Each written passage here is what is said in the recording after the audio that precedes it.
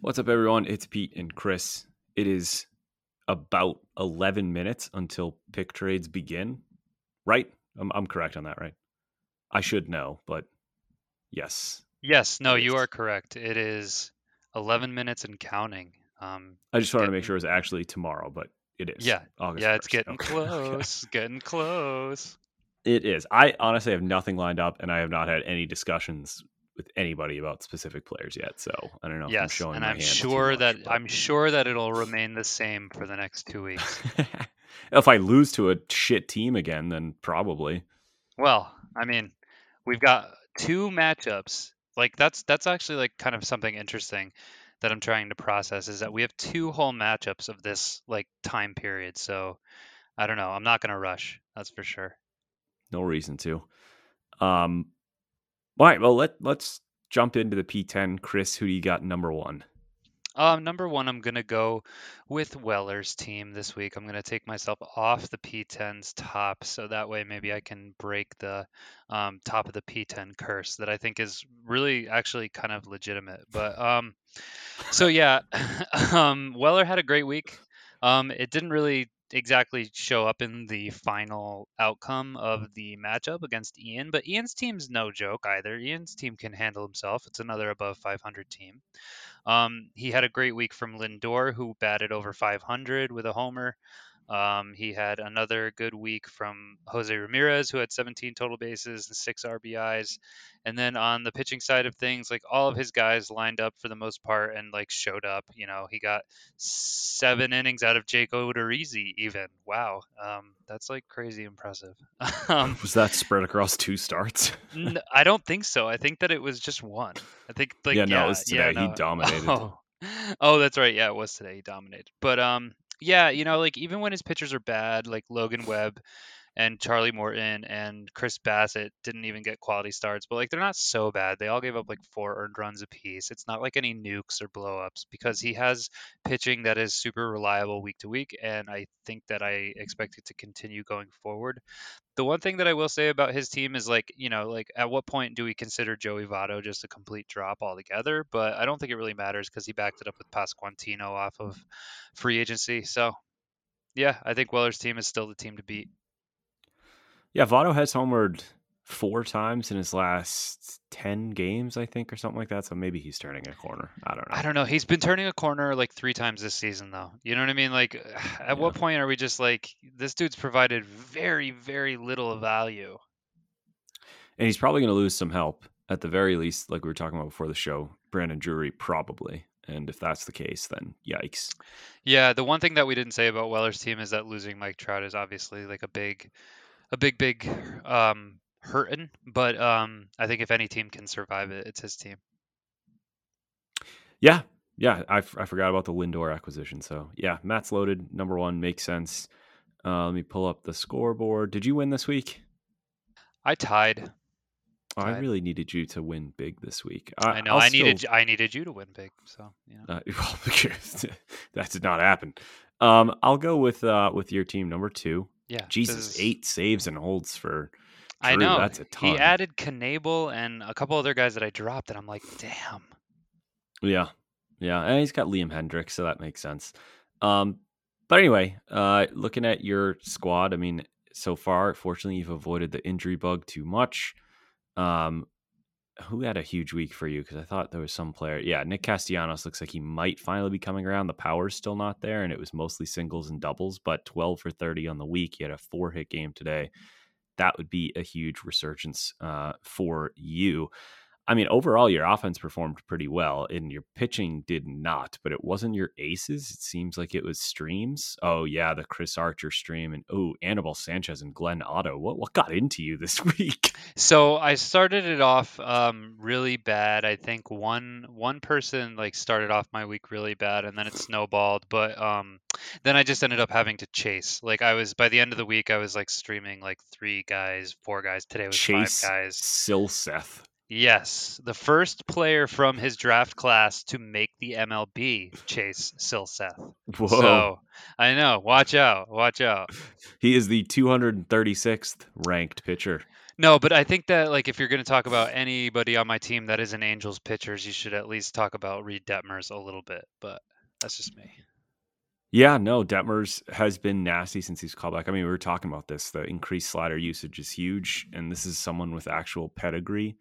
So I think he's in it. I mean, we're going to save this conversation for later, but I think he's entered keeper discussions because if he's a reasonable starting pitcher that's young, keeping him for a 22nd round pick, as opposed to a player like Zach Wheeler for a fourth, the difference might end up being worth it, assuming you can use that earlier pick on a pitcher similar to Wheeler's ilk. But yeah, no, Detmers has definitely been the difference maker.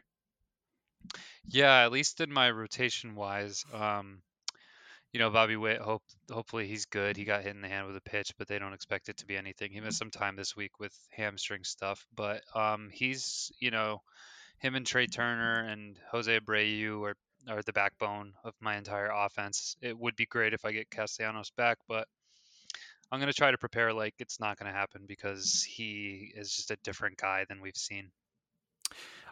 So I think he's the same guy. It's a mixture of the ball and the venue change, but whatever the case is, I mean, it's hard to call him the same guy. I'll say that for sure. But like, I don't know. It seems like he's being seriously negatively impacted by the new balls. Yeah, for sure. All right. So who do you get third? This is where it's going to start to get a little bit interesting. I think that for this week, I'm gonna go with Josh's team. Josh had a big week. He beat Bliss like super duper handedly. Wasn't even really close. Look at I the mean, numbers that Bliss's team put up this week. I know it was really really bad, but Josh himself had a good week. Like 12 home runs is a good week. Um, Almost 100 total bases. Josh is going to be the leader in your division, I believe, after today, right? Yeah, for sure. Because he Yeah, was only a game behind Drew, which and I he believe will definitely make gained on him. Drew. I believe that'll make him the third best record in the league. So, I guess it's not necessarily shocking that I'm putting him here, but I do just think like top to bottom, this is a really, really solidly built team, and kudos to Josh for doing it, especially because I'm pretty sure it was like pretty much all draft, like no trades, no real big acquisitions throughout the year. The biggest acquisition that he's made is acquiring Patrick Wisdom, who's like the fifth rated third baseman on our player rater this year, which is just, that's like a sad story altogether otherwise. But I mean, kudos for picking him up, like that's for sure. And then like on the pitching side of things, you've got Corbin Burns and Yu Darvish to just kind of like hold things together with Edwin Diaz being the best closer in baseball. I'll give flowers to Jose Urquidy after I called him like basically a drop, and he's been really really good. Otherwise, I'm gonna keep chiming it in. Gonna say it. I still think he's a drop. I wouldn't necessarily trust him. I know he's on a good team, but I just think 8 quality starts in a row. yeah, no. I mean, yeah, next one won't be number 9. I'm calling it. I'm calling my All shot like right. Babe Ruth. But yeah, no, Josh built really really good team. Picked up some pieces along the way, like I said, with Wisdom and acquiring Kimbrel, who is starting to look okay. I guess I hate him, and I wish that the Dodgers would just give the role to Evan Phillips. But it's what it is. What it is. Yeah. No, Josh's squad definitely he drafted an awesome team. If Josh is hearing this right now, I just want him to know because Josh and I know each other and we talk shit. I would have beat you 9-5 this week. So like enjoy the lead, but you also got We had to very get it in the lucky. pod, everybody. We had to sneak it in the pod there, just in Oh, case. I mean, we put Weller number 1. I think I would have beat Weller 10-4. So I'm just gonna continue to talk Do my you know shit all the everybody? way. Do you know everybody's score that you would have beaten by heart? Well, Do I you, was do I you was know it? looking Oh, okay. before Okay. we started I recording. wasn't sure if you I led if I you'd led the memorized league it. in home runs this week and had an ERA under 4. I had 2 steals from freaking Vlad Guerrero Jr. and I got absolutely scorched earth. But anyway, yeah, This Josh's is head to team. head. Yeah, I will say I offered Josh straight up JD Martinez for Chris Sale before the Chris Sale injury, and then I added Miguel Vargas, who should get called up any moment now, to that offer, and he still said no. And then literally the next day, Chris Sale broke his pinky. So I feel a little bit lucky there. But yeah, no, I like Josh's team there. For number 4, it's like I keep clicking on the standings, but the standings are about to change drastically. But I'm probably going to go with John's team. Oh, he only tied Damon. That's not a good sign. I Uh mean, I mean, John's team's really good. If it's yeah, John's team. So for yeah, what I'm it's gonna go worth. with John's team. It's stacked.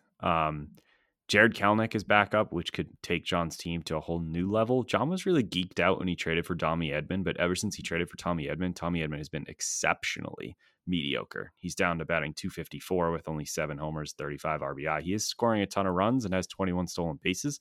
A lot of those steals came before John traded for him. So John may have put the jinx on Tommy Edman, but I mean, it's such a stacked team.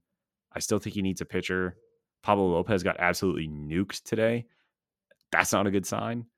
But assuming John trades picks for a pitcher, which it does seem like he's going to do, I think his team is just as good as anybody else's. He just has to get in the playoffs, which he's on the it's on the periphery right now. I think he's going to be in tomorrow, but then talk to me in a week and we'll see if he's still in type deal.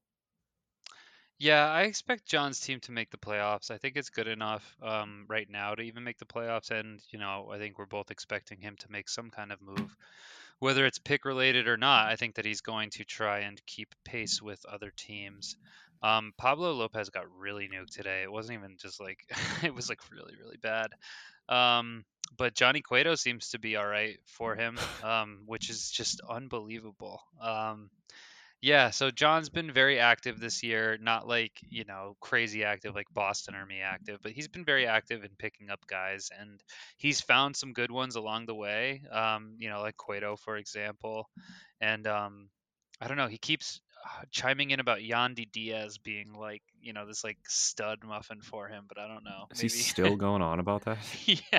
I don't know if he has recently, but regardless, the Kalanick pickup might, like you said, be really, really nice, especially considering that I think he was added off of waiver, or no, he was added off of free agency and not waivers. So if he does end up being anything, John has a potential. Or no, oh, he was added off of waivers. So yeah, Kalanick actually cannot be kept for a last round keeper. So even if he goes off, would you keep him? Interesting little side convo. I mean, he'd have to be really, really good because John Yeah. has some serious high end options to Well, keep. if he was on a team that wasn't John's team, say, like just like like Then average yeah. keepers, you'd consider it. Well, actually, I let me. What round did he go in? Do we He know? was 137th overall, so in our league that would make him what, like Round an 9. 11th No, that's round? too high for me.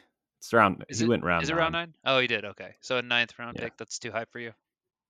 I mean, Even if he if goes he off. has like if he has like a Giancarlo Stanton 2018 August, then like yes, I'll keep him. But it would have to be a really incredible 2 months because round 9 is still pretty hot. Names like Jazz Chisholm and I'm looking here, Framber Valdez and Wilson Contreras and Zach Gallen went in round 9. So that's it's not like nothing. Yeah, I think I'm with you. I would be enticed by it, like if he had a really really strong rest of season, like we said. But I don't know. I think it would be a little risky. Um. Anyways, yeah. So is that your piece about John for the Oh most yeah, part? I'm done with him. Cool. Yeah, I'm done with that loser. Uh, I hope he trades Otani. Last little thing. We'll see. That'd be amazing. He's all talk. He's not going to trade Otani. I know, but it would be amazing because I would just love to see him off of John's team. It would be fantastic. All right, so I think your team is who I'm going to go with next, even though you had, a rough week. I think that you've said it yourself plenty of times. You would have beaten I just mostly, want those teams probably, to know. yeah, just those teams. But anyways, you would have beaten a lot of really good teams this week, and you just had the luck of, or the misluck, the unfortunate. What do you call it? The bad Bad luck, I luck? guess. Yeah, just the bad luck of playing in a head-to-head categories league, where you face somebody who is like the top team in the week, and no matter what your week was like, if you're second best or even anything else, you're not going to beat them. But I still think that I like your team. Just as much, if not more, than any other roster in the league. So I think that adding Grandal was really, really big. I was bummed because Oh, I I had was to so drop him for excited when you some dropped reason. him. I know you were. I know you were because I could tell by how quickly you added him. I was like, gosh darn it. I thought I would have maybe a chance at getting him back, but I was stupid to let him go because I think like I ended up dropping Strasburg later on. Um, But yeah, so Yeah, but adding you don't him. want to roster 2 catchers. Yeah, I know, but if Melendez falls off for a playoff hunt, I would definitely drop Melendez in a heartbeat if Grandal was like, you know what I mean? Like it was like Yeah. an extra piece that I could have used maybe. But regardless, it's not all too important. But I do think it would help boost your roster significantly, obviously, if Grandal starts to perform again, especially because we play in a walks league and Grandal's so good there. Yeah. But like you said, you know what I mean? You had 13 homers this week. That's tied for the lead. You had 113 total bases, which would be not second in the league. There was one other team that had more total bases than that, but other than Varun's team, which was my team, you know, no big deal. But anyways, so yeah, you would have beaten my team anyways too, probably. But you would have beaten almost every other team. So I still like your team a lot. You know, you've got Vlad, you've got Matt Chapman. Looks like he's risen from the dead. Willie Damas is still providing power, if nothing else. And you've got two guys like Jordan Alvarez. Oh, I already said Vlad, but then you know the pitching Alcantara, McClanahan, and Freed is about as good of a 1-2-3 as anybody can ask for this year. Yeah. Yeah. I mean, it's getting to the point where like I've been able to say that several times this year where it's like, oh, I would have beaten everybody else in the league, but I lost. And it's getting to the point where like it's not fun to say that anymore because I'm not only like out of a playoff spot, I'm like far out of a playoff spot. Like I need to have a big week against my or big weeks against my division when we get there. But it's like what more do I do? I don't other than like acquiring a pitcher, I don't see anywhere in my offense where I want to trade to upgrade.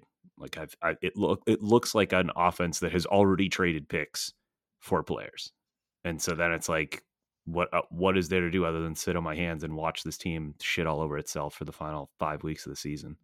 Yeah, I don't think that it will shit itself, but you know, it has. So It has already crapped itself, so we'll see. the pants are already covered Um, in feces. But yeah. let's look at another team I would have beat this week, and I'll say that number 6. We're on number 6, right? Yeah, we are. We're zooming through this. Okay. I'll go with Brian. I dumped Max Muncy on Brian, so enjoy him. After taking him from Brian, if I'm not Yes, yeah, yeah. Him, wrong, him, right? and Yeah. a guy by You the guys name of just played Shane McClanahan. swapsies. So Yeah, yeah, there you go. There you go. so like this would have been a huge week for Max Muncy, because he got to play 4 games at Coors, and he went 3 for 14. So I don't know what more to say about Max He's Muncy. hurt. Anyway, He's hurt. I He's guess just hurt. so, but like it's time to put the dog down. Like Yeah, no, for sure. They should shut him down and like they should get call up Vargas's Vargas. ass Yeah, up here. they should have done that weeks ago, but they haven't. And I mean, they haven't really lost any ground in the standings, so it's not that big of a deal. But like, I just don't understand what the delay is here. But whatever. Side Yeah, note. I don't get it either. Maybe by the time this posts, we're good. I feel bad for him because JT Brubaker has been such a strong stream, and he got nuked today against the Phillies, so that didn't help his cause this week. But otherwise, like Brian's team is again like one of those teams, like your team, like my team, like John's team, like Weller's team, that like it pretty much has everything you need. So now it's just how's it going to finish these final 5 weeks, and how's it going to do in the playoffs if it makes it. But like I don't this is why pick trades are so weird this year because first of all, literally everybody in the league is selling, and second of all, like I don't out of the contenders, I don't know what more of these teams need that like is available. First of all, and second of all, like is it worth mortgaging your future? Because if Brian is able to get back, he's getting back Matt Manning this week, which could be interesting. Manning showed something before he got hurt, and if he gets Jazz Chisholm back, like what more do you need? Like I feel like it's a championship roster. Yeah, I mean, I think it definitely is. Like, Brian is so good at finding guys to fill the gap. You know, like, I mean, Alec Bohm this week hit 484, you know, with 21 total bases and four He's heating up RBIs. big It's time. like, Yeah. and, you know, Alec Bohm is a guy who's been on how many rosters this year, you know, so it's not like, I don't know. It's It's not like so Alec true. Bohm's been amazing, but he's somebody who can fill in the gaps, and that's like what you need to do when your third baseman goes down, or your second baseman goes down, or this goes down, or that goes down. You need to just plug and play, and he is literally the number one team when it comes to plugging and playing. So yeah, just hats off to a good regular season. So one last thing on Brian, like he's such a good manager. Like I was looking at his roster, like why the hell did He he really stream this is. guy? Why did he stream this guy, Kirk McCarty? Like what? And it's because McCarty was a follower today for Cleveland, which meant he had a great chance at getting a win if he came into the game with a lead, and that's exactly what happened. He pitched three and a third mediocre innings and ended up with a win, which I want to see. Was that a difference maker in the matchup? It was. He tied wins because because of Kirk McCart. Was that his name? Kirk McCarty. Yeah. It doesn't matter what his name is, dude. It really doesn't Yeah. matter what his name is. It's annoying. Don't get me wrong. To have to like do like this kind of work can be kind of annoying. But I don't know if you're a baseball fan, like shouldn't it be kind of fun being like, yeah, I'm gonna roll the dice on Kirk McCarthy, and I'm gonna see if maybe I can tie up wins. Like I don't know. I feel like Boston gets enjoyment out of that. I get enjoyment out of that. Good managers get enjoyment out of rolling the dice every once in a while. I don't know. Yeah, he's never shy to stream anybody. So this time it worked out. What an interesting move there. Because like you got to do the research for that because those guys don't appear for the probable pitchers when you do the filter. So you got to use like a pitcher list, like follower chart or something like that. And well done. Yeah. Yep. Number 7. All right, number 7. I think I'm gonna go with Ian's team because Ian had another week where like he didn't win this week, but he didn't lose to what is arguably like the best constructed roster in the league, in my opinion. At least like, top 3. I think both of us would definitely agree there. But Ian just like and he doesn't make a ton of ads either, so it really does come from within house. Like this week, Randall Gerchick hit 391. Ian's been stashing Randall Gerchick since he was dropped, like, a couple I weeks know. ago. And Randall Gerchick was like screaming out to nobody, right? Like, you know what I mean? None of us were like, oh, I want that guy. I want that guy. But Ian's like, all right, here's a guy with pop who plays in cores. I have a need because Trent Grisham sucks. And I need to fill that spot. Like, why don't I just fill it with Gerchick? And Gerchick is like, he's capable of delivering weeks that could potentially impact your matchup. So Ian does that all the time, and he's like really, really savvy with it. And I think it's another like good year for Ian with a team that like, from top to bottom doesn't really like jump out at you on the page, but like Will Smith, Gleyber Torres, DJ LeMahieu, Carlos Correa, Canna in the leadoff spot for the Mets, like CJ Crone, like these are guys that are gonna really help boost all of your hitting categories week to week. And Ian finds a way of like accruing all of them throughout a season and just putting together a roster of dudes who play and dudes who um, garner stats. And then on the pitching side of things, it's the same thing. Like, Merrill Kelly was amazing today for Ian. I don't know how many guys, again, tried out Merrill Kelly for a little bit and then decided this isn't for me, but Ian just decided to hold on. And he's been very, very valuable for Ian in the course of the whole season. I mean, he gets strings of quality starts from Marco Gonzalez, and like I made a trade, and Marco Gonzalez was like a guy that I dropped same day that the trade processed because I was like, I don't want this guy, But Ian's like, yeah, I'll take it because I'll get a few quality starts out of him along the way, and I'll win a few close categories every now and again, and I'll squeak by with a good season that's above 500, and maybe I'll make the playoffs and have a run there. Yeah. Yeah, I hate Marco Gonzalez. I think that guy sucks, but We everything all else do, but Ian, like that's what I'm saying. Ian recognizes the value that he has. so Ian has played both myself and Weller over the last 2 weeks, and it's only by a half game, but he's above 500 over those 2 weeks, and now he gets rewarded because the next 2 weeks he faces Evan and Damon, which might be the 2 worst rosters in the league.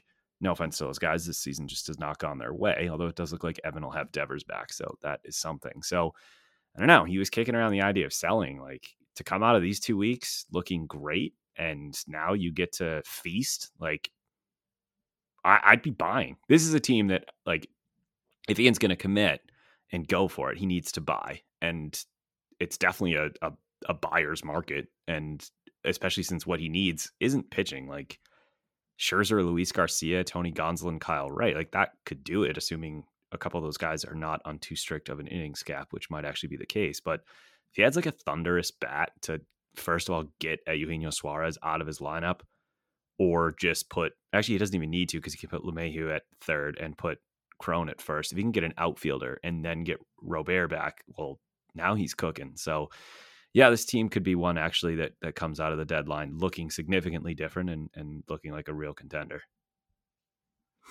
Even the guys that he would have on his bench will be starting and playing every day.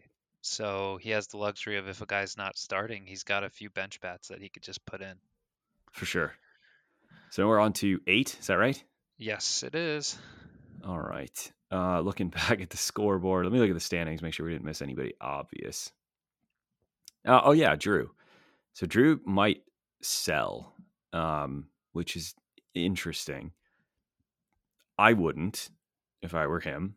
And I say that sincerely because I have everything to gain by him selling and nothing to gain by him buying, and everything to lose by him buying. But like, if he's going to get Bryce back, which I don't know what the timeline is on Bryce, and I know Bryce said he was going to play again this year, but he's still not cleared to have pins removed from his surgically repaired left thumb. That was a few days ago. So maybe never not. No. If we get positive news on Bryce Harper over the next 2 weeks, then I would consider buying if I was Drew. If not, I totally understand selling. Gallen is very good. He's not who he was his first 7 starts, but he's also not who he was his next like 8 after that, where he was bad. He's somewhere in the middle. I think he's a perfectly fine 3.5 ERA, 9 on the dot K per 9 pitcher. I see him. He's got him marked down as a keeper now. I don't know if I do that, but I guess my point by bringing up Gallen and some of these other guys like Berrios, who bounced back again today and is starting to look better, it's like a very good roster that's missing an ace and missing the monster bat in Bryce. Because if you put Bryce with Mookie and then you added an ace to that rotation, then like, yes, this is a definite contender. So I understand the selling. I still wouldn't do it, not with that record.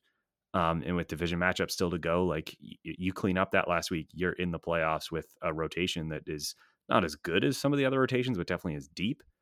And he tied your team this week, which is the number 1 team in the league. So like, I don't know. That's a tough place to be selling. Yeah, I think I'm with you. I don't think I'd be selling. Mookie Betts is going to be getting second base eligibility, I think, pretty soon, which is going to open up his infield quite a bit.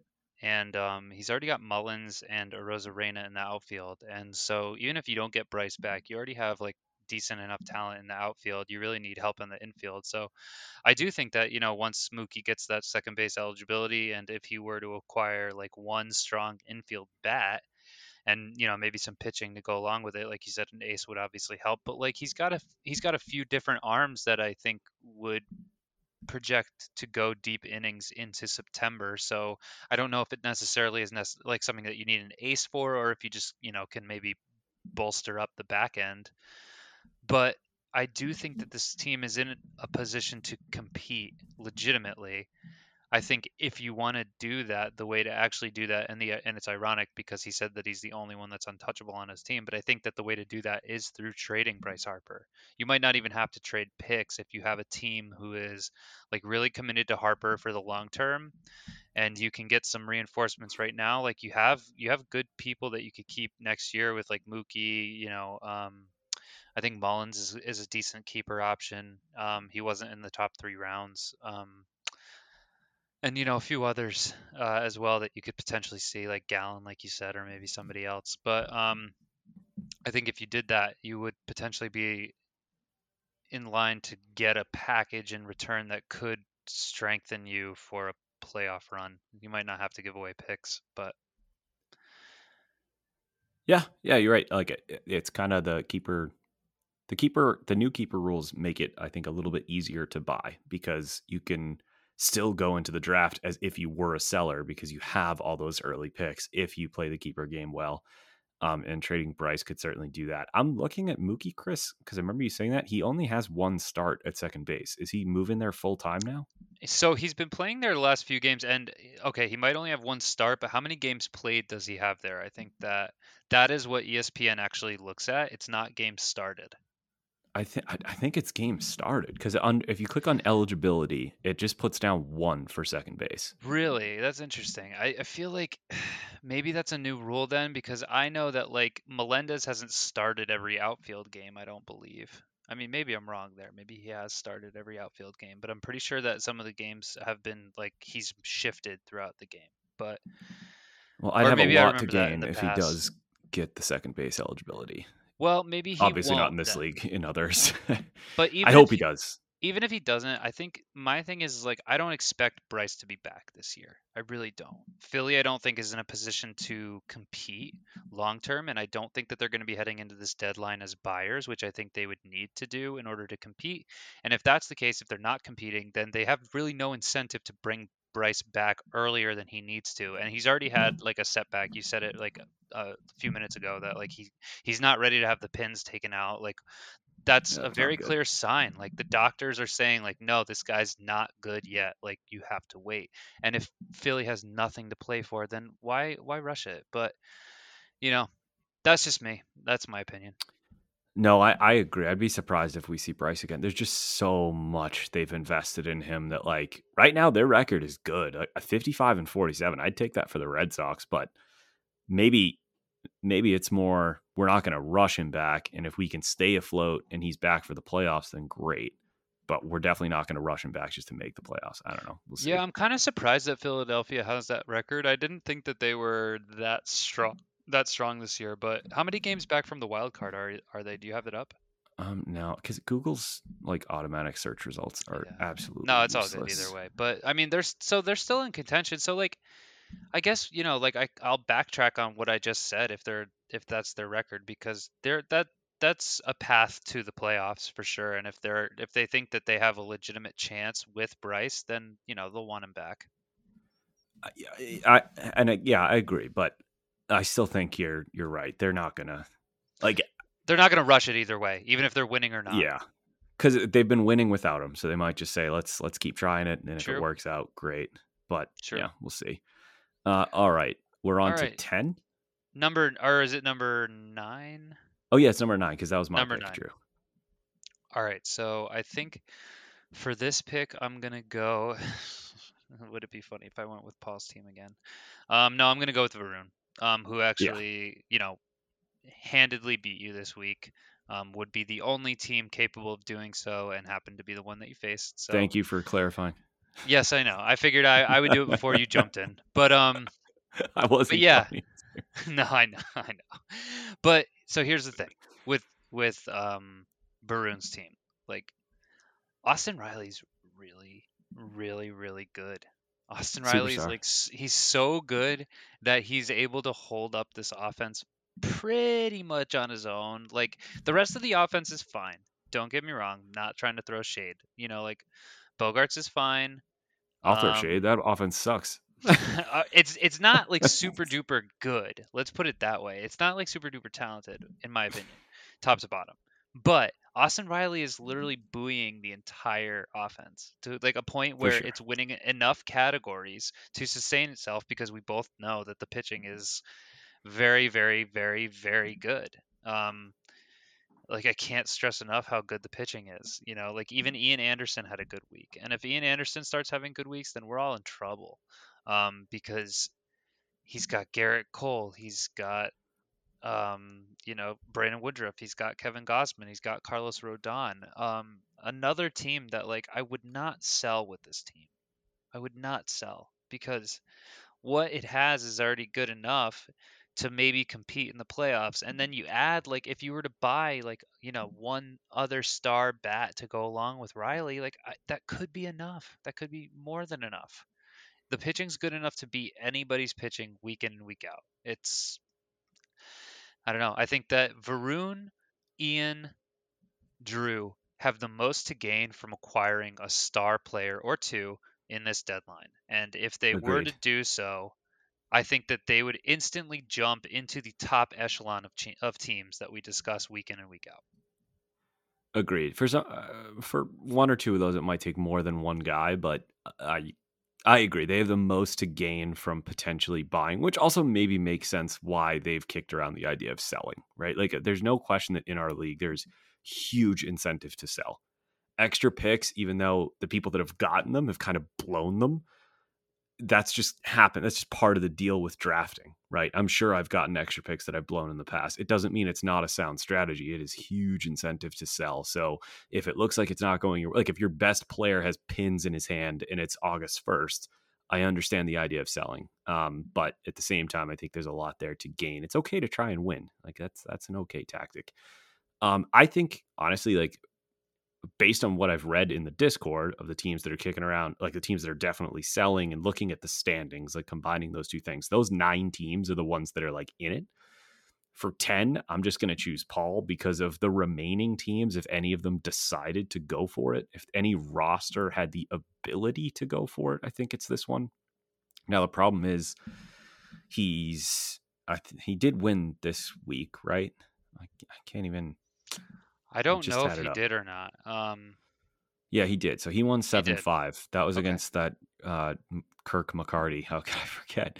But the problem is now he faces John, and then actually no, his schedule's really easy the rest of the way. He's got John and Weller 2 of the next 3 weeks. His other 3 opponents are very boring, pitches be crazy, and Monmouth Hawks.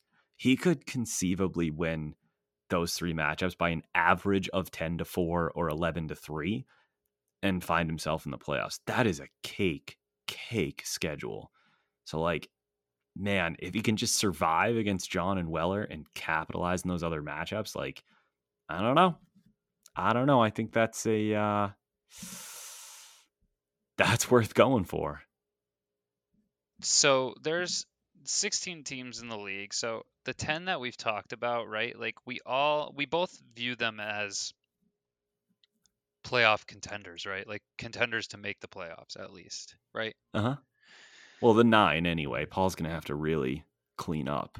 And how many teams are selling? Oh, like 15. It just Honestly, I think seems everybody's mentioned selling besides you and John. Like I've brought it up because I should have won 10-4 this week and lost 9-1.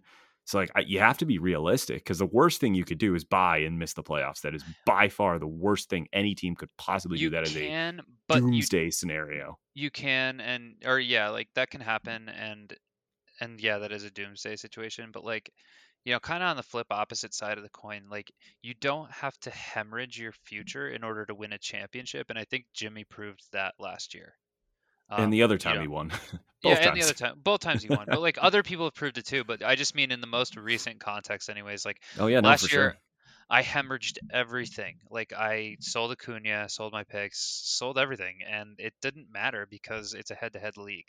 So I'm looking at it very differently going in from now on. Like I'm only going to be willing to give up what I feel like, like I'm going to stand pat with what I believe. Like this year, it's my 5th round pick. I'm going to stand pat in that. Like I feel like I can afford to give that up, so I'm going to give it up if I so choose. But I'm not going to do something that puts me in an uncomfortable position for the rest of time because I don't think you have to do so in order to win a championship. Yeah, it's a good point, and I agree with it 100%. I do think the new rules on keepers will make it easier for people to buy, right? Like I think some people who, if in a normal year, I say a normal year, if in like years past they were going to sell, if they look at it now and say, well, I'm on the borderline, but like my keepers are worth a 17th rounder, a 20th rounder, and a 7th rounder. So like I could get picks, but I don't need them. Like I'm already set up nice for next year. So why don't I just try to win this year? I think that is going to be some added incentive. But in the early going of this new rule, I don't think people are willing to keep lesser players. And it's probably a good conversation to have for the remaining time we have on the podcast about keepers and stuff, which we're going to do for a particular division. But like if that was me, and I don't have that situation because my keepers are high end and I'm going to keep them despite the round cost. But if I had a Kyle Wright and name a couple of other, late-ish keeper worthy guys, then like that's way more incentive to just go for it this year because how bad can it get? Like if I trade my 4th round pick, well, if I have rounds 1, 2, and 3, and I already feel pretty good about my keepers, then who cares? Like I'm going to go for it. And that we really needed that because so many teams sell. Yeah, I mean, I think it's just become an epidemic because, I mean, you cannot, like, so Weller is a perfect example of like the success that you can have by doing it. Last year I think he found out pretty early that he wasn't really going to be looking to go to the playoffs, and he acquired a buttload of picks, and he ended up, looking really good this year on draft day. And so I think that that entices a lot of people. Um, Maybe these new rules help with that, with the new keepers. I think that that's definitely a possibility. But I think at the end of the day, it might be more of the same if the keeper if the people like the keepers that are people are selecting, if they're like still the early round like studs Right. or whatever. I think it might end up just being more of the same, like unless people start to kind of like break the mold a little bit and get a little bit more creative with their keepers, like you said. So I don't know. It's going to be really interesting. I think that there does need to be some kind of hard lock, for us, like with enough time beforehand so that we can kind of play the field and see who everybody is keeping and kind of strategize there. But, that's a topic for another time. Yeah, no, it's all great points. I think it's definitely a case by case basis, but you're right. It's going to be people's comfortability with not keeping their elite players. And like, I wasn't bullshitting you when I said I was considering, if Dustin May comes back and looks good, keeping him over Vlad. Hmm. Because at the end of the day, what's going to be worth more to me, whoever I take in the second round, because Jordan would then take up my first. So it would be a second rounder that I get for Vlad, and Dustin May, who Eric Cross, and I know John doesn't like it, but Eric Cross says starting next year going forward, he has Dustin May as a top 20 starting pitcher, which like I think is ridiculous, maybe a little hot take-ish, but he's filthy. He's looked good in his rehab. We don't need to go down Dustin May. Just player X. No, I Is think that, player yeah, X it's good to in the name them 22nd because round? it gives people like it's good to name them and like talk about guys for who Sure. they are because it gives a little bit more context for it. So I'll take that. Dustin May, I think, is a perfectly fine choice if he Or comes back and he we could go with yours with Reed Detmers. Like exactly, one that of was what I those was gonna two say. versus Vlad versus Witt Jr. And obviously, I think Vlad is more valuable than Witt Jr., but it's besides the point. Like, I think the player I would get in the second round with Dustin May is worth more than Vlad with whoever I would take in the 22nd round, which and maybe by a significant margin. which is It's just, why I think the hard lock date, which is what I was saying, is plays a factor because it's like you have to make sure that the players that are available that you would take in the second round are second round caliber players, right? Like if and are there's going to be no there. Right. yeah, if there's no second round caliber players, then you can keep whoever you want, but like if you don't have like the talent to pull from because those guys are kept because they're legitimate studs, then it's going to be tough to validate like coupling up May with a player that you don't think is fair value for the round that you cost him in, rather than just keeping Vlad and then drafting the pitcher later. But like a comparable pitcher to May, maybe. But it's just it's going to take some feeling out. Like we're going to need to kind of have a year or two, sort of experience with it before we start to, get crazy with changing it up again. I think it's for the good though. Like this establishes value at a fair cost. Oh, it's a way. I mean, it's how every league does keepers outside of ESPN. Yeah. ESPN did not have this feature, but like if you just think of it from like a general standpoint, like of course it's not equal or it's not at all equitable to just have everybody's keepers be the first three rounds. It also doesn't reward good drafting, which in baseball really matters because we can Hmm. find those late targets and we can get those guys off free agency. But I mean, we can get into what we're going to do next, but I think it's an interesting conversation. I would encourage people to like fantasy is a numbers game. So don't get attached to Soto or Acuna or Vlad Jr. Like if you want to win fantasy, like do the numbers. And if the player that you would have in the 22nd round is not worth, keeping Vlad or whatever the case may be, then don't do it.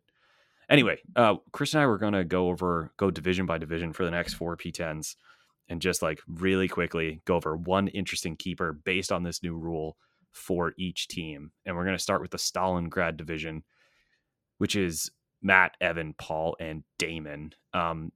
Which two teams would you prefer to discuss, Chris? I think I'll just let you pick two. I'd like to go with Weller, and I'd like to go with Paul. Okay, so I'll take Evan and I'll take Damon, and we can alternate. So tell us one interesting keeper on Matt Weller's team. So Matt Weller's team, I think the most interesting keeper choice based off of our new rules would be Alejandro Kirk.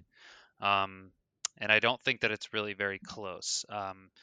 It's a He did good a call. great job. He did a great job with drafting. So, you can make the argument like that some of these players get deserve to be kept at their draft price, especially like somebody like Justin Verlander. I think that one pops off the page because Justin Verlander was drafted, probably in like the 6th or 7th round, I think at the earliest.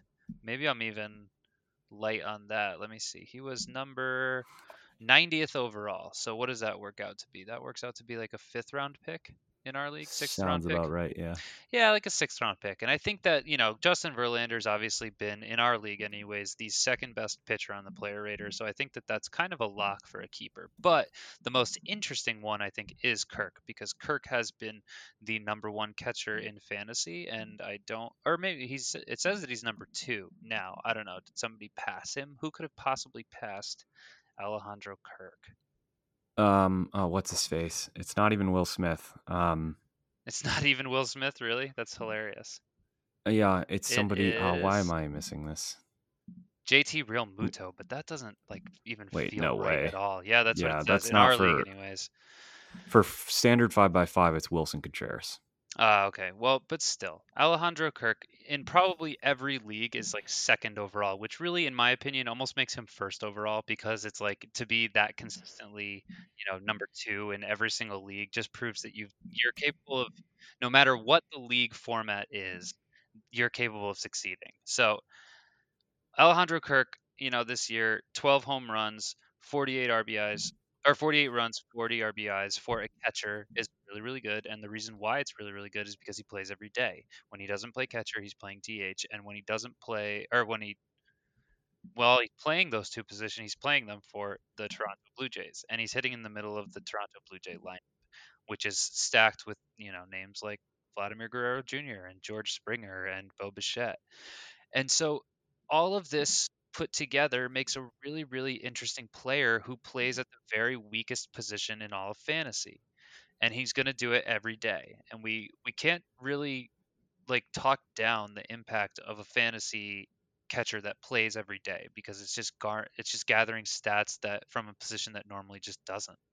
So I do think that Alejandro Kirk is an absolute consideration in keepers for this season because he can be kept for an last round pick, and so every year from then on in, it's 2 rounds of tax added on. So feasibly keeping Alejandro Kirk for like 3 seasons is something that seems possible with these new rules. So would you agree with that? Oh yeah, I love Alejandro Kirk. I think it's a great call. I mean, so like I don't want to I don't want to release like state secrets, but I'm out of the playoffs, so why would anybody give a crap? The Oh, first stop two it. things, the first two things I look at for hitters are K rate and exit velocity because if the K rate's low, that means the majority of their balls go in play. And so, what's their average exit velocity? Because if the ball's in play, is it hit hard? Alejandro Kirk has a absolutely ridiculous 9.9% K rate. That is in the 98th percentile in all of baseball. And his average exit velocity is 91.7, which is in the 91st percentile. So you combine those two things with the fact that he's 23 years old and a catcher and worth a 22nd round pick. If he was on any other team, he's a slam dunk keeper. I don't know with Weller because Weller is like are arguably the two best players in baseball. I know they're not, but like you could make the case that he has the two best players in baseball. And then, like you said, Verlander on a good contract. So it's a tough call. But man, like especially since we're a one catcher league, to just lock up that position and be better than everybody else there, that is that's tempting. That's a great call. I would have gone with Kirk as well. Let's You gave let's me just one. quickly, sorry, I'm sorry to cut you off, but let's just quickly discuss like the impact of Kirk versus someone like Mike Trout, who is now on a first round keeper contract and who will have something with Yeah. his back for the rest of his life. Like, do you think that that is something that you, as a fantasy manager, if you were in Weller's shoes, that you'd have to consider? Like, because this is what we're Um. talking about. Yeah. No, you're right. Like, so to answer your question, like I do think if I was Matt, like Kirk's situation is too good to pass up. I'd have to keep him for a 22nd round pick. I just don't know if it's Mike Trout that would be the casualty. Trout kind of talked down his injury, but like if I could have Trout and Jose Ramirez and then still get my third through 21st round picks consecutively and have catcher locked up so I don't have to worry about it, that's so appetizing. You'd And have to pass on Verlander in that case. You comfortable which, passing like, on Verlander in that case? I don't mean to be all Max Kellerman, but like at some point it has to fall off, right? No, Like I get you. I get you. the strikeouts aren't there, and that matters for our format. Like, Hmm. I mean, I shouldn't say they're not there. He's striking people out, but I'm trying to look up the swinging strike rate right now. I No, bet it's it's a low. career Like low. he's accruing it through volume, but like it's the same thing as Alcantara. You know what I mean? Like I mean Alcantara's K rate is not like significant, but he's going to be one of the league leaders in Ks because of the innings that he pitches. But it does matter for us with K9. That's the only True, thing. true. It does. Yeah.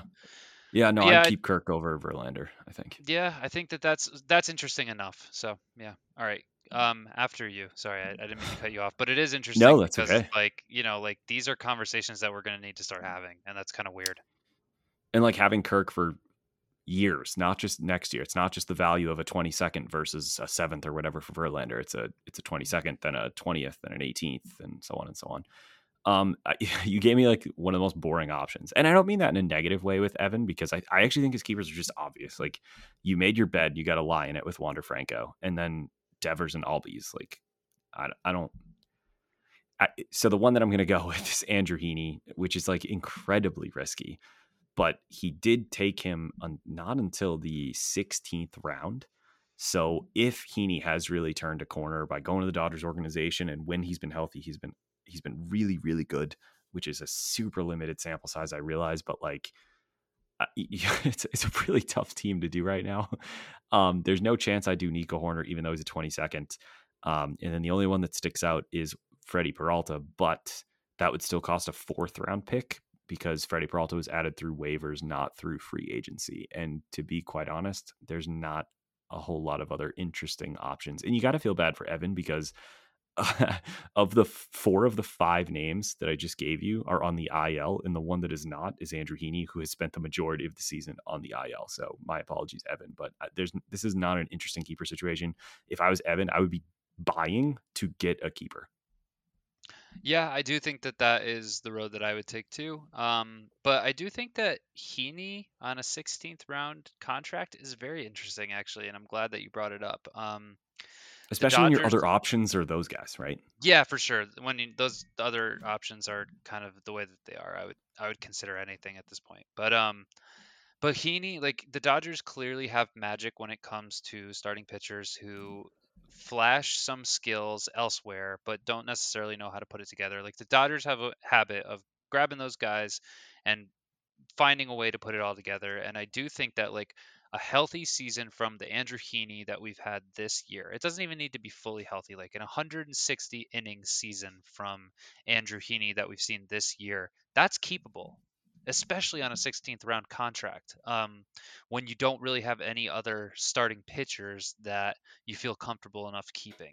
So I do think that there is something there with Heaney, and I would be watching him very, very heavily rest of season if I was Evan, to see if he can kind of maintain the value that he's had this year to make me feel like okay, like all I need is like 160 innings out of this guy. Like I don't feel great, but like I don't feel great about anybody else really for that. So why not?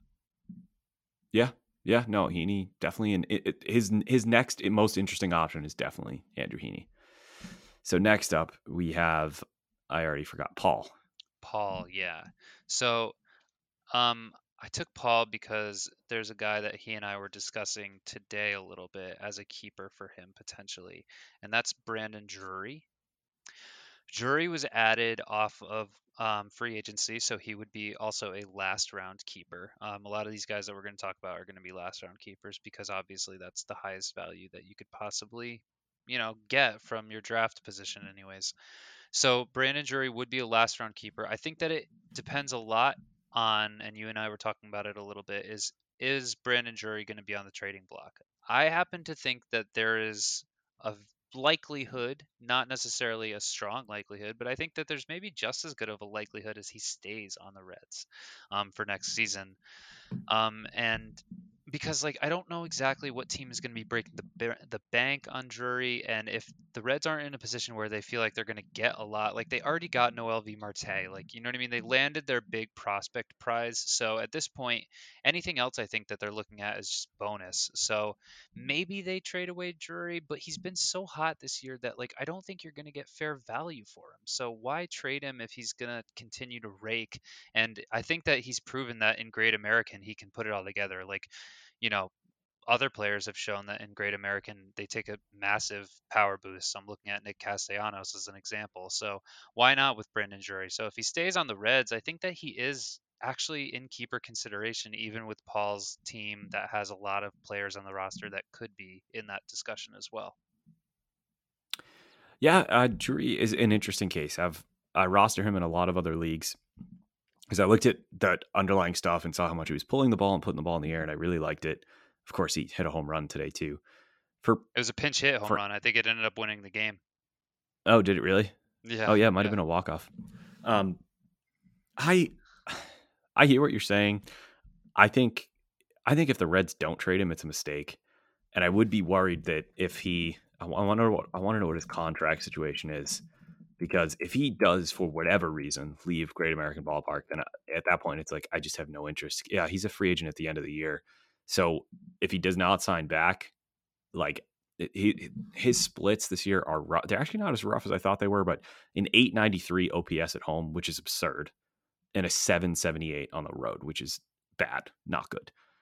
If you look at like WRC plus, it's still pretty good in the road. It's 115, but like that just doesn't matter for fantasy. That accounts for a lot more than what we do. So like out of his options, he's definitely interesting, especially as a 22nd round pick. I wouldn't go for it in his case, but he does have like no shortage of options, especially on the pitching side.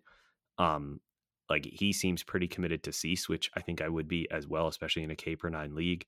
But you look at even names like Whitlock and Christian Javier, like guys who are probably going to take on more of a prominent role with their teams next year.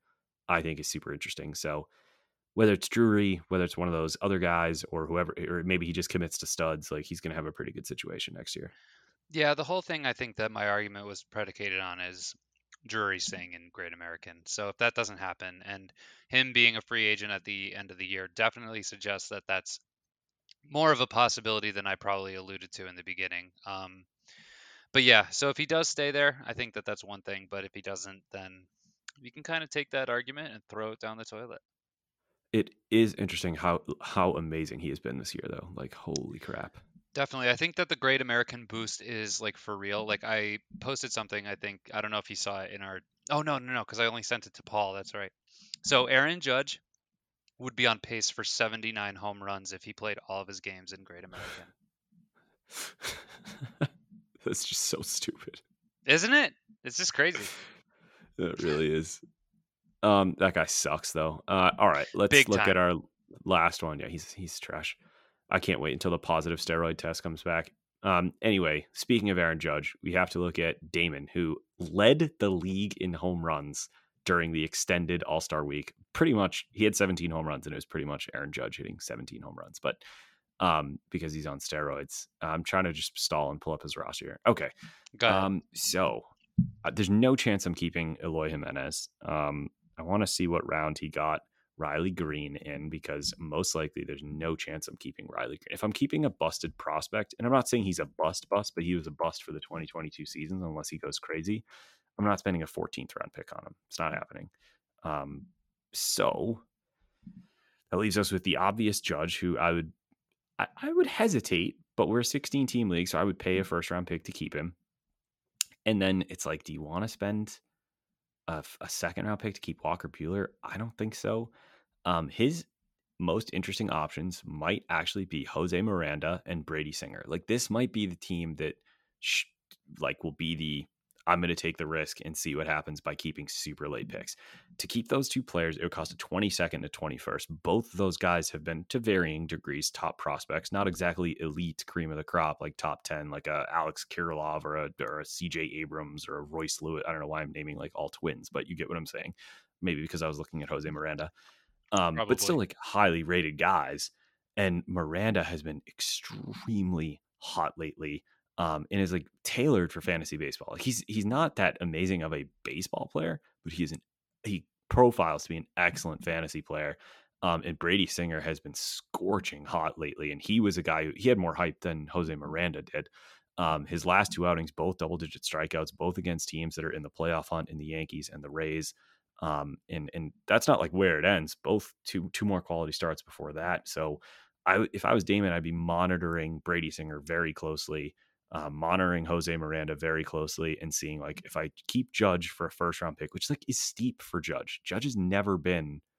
Maybe he was after his rookie season, an ADP first round pick guy. So if I'm going to use a first round pick to keep him, which obviously I'm gonna, maybe I can soften that blow if he's not quite as good in a non-contract year or in a PED suspension year. I'm only kidding. By keeping Brady Singer and Jose Miranda, and if you get production out of them at those places, whew, that is it's bold, but I would prefer that strategy to just like, I don't know, keep Tim Anderson or Walker Bueller. Like, eh. I'm glad you brought them up because one of my first thoughts was Tim Anderson, only because I'm sure that the round contract wouldn't be too steep. But if you're in Damon's position, you've got the best player in fantasy so far this year, Aaron Judge. So I do think that, like you said, it is obvious to keep him. But why not do what you said? You know, Brady Singer's looked excellent over the last, I don't even know how many, like you said, starts, but he's looked really, really, really good. And I know that he's changed the pitch mix considerably. Um, so there is reason for his dramatic shift. It's not just getting lucky. And Jose Miranda, I'm pretty sure that like I think since the beginning of June, maybe somebody said, like, or maybe the middle of June, like Jose Miranda is hitting like 311 or something like crazy.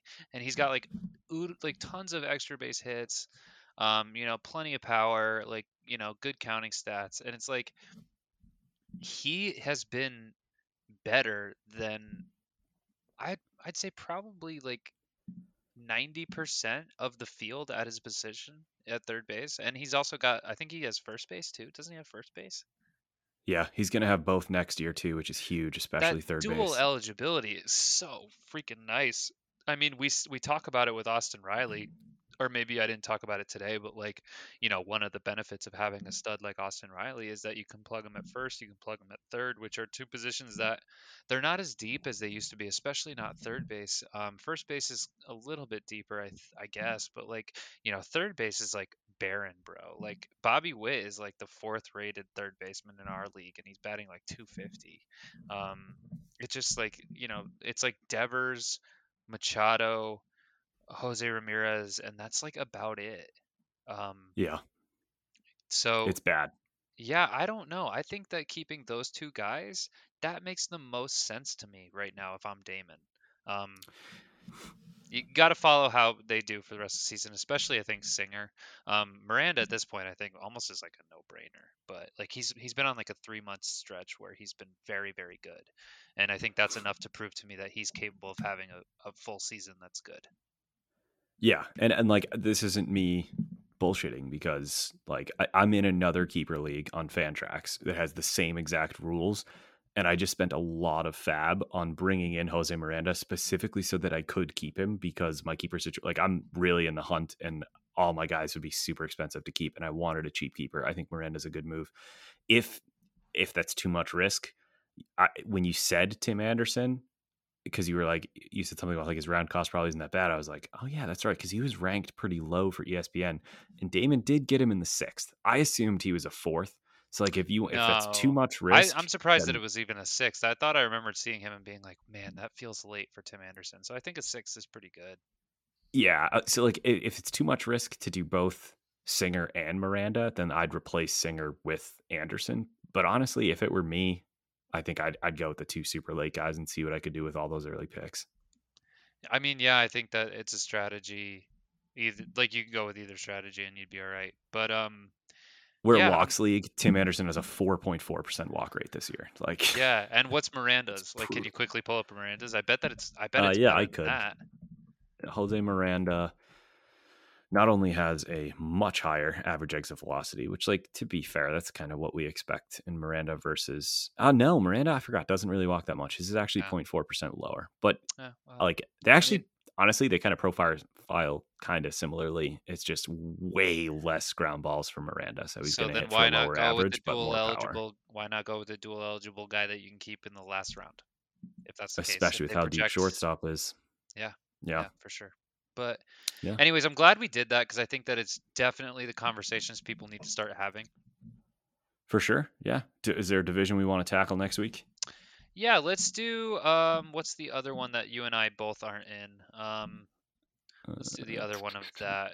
It's not It is You're in Gettysburg, the I'm in Gettysburg. Waterloo. No, Oh, I'm it is in Thermopylae. Oh, you're in Thermopylae. All right, so Yeah, Gettysburg we will do next week, which is Brian Boston's team, John's team, Ian's team, and Andrew Sullivan's team. sweet. All right, man. Well, thanks everybody for listening again, and we'll be back next week. Yeah, sounds good. Good luck this week.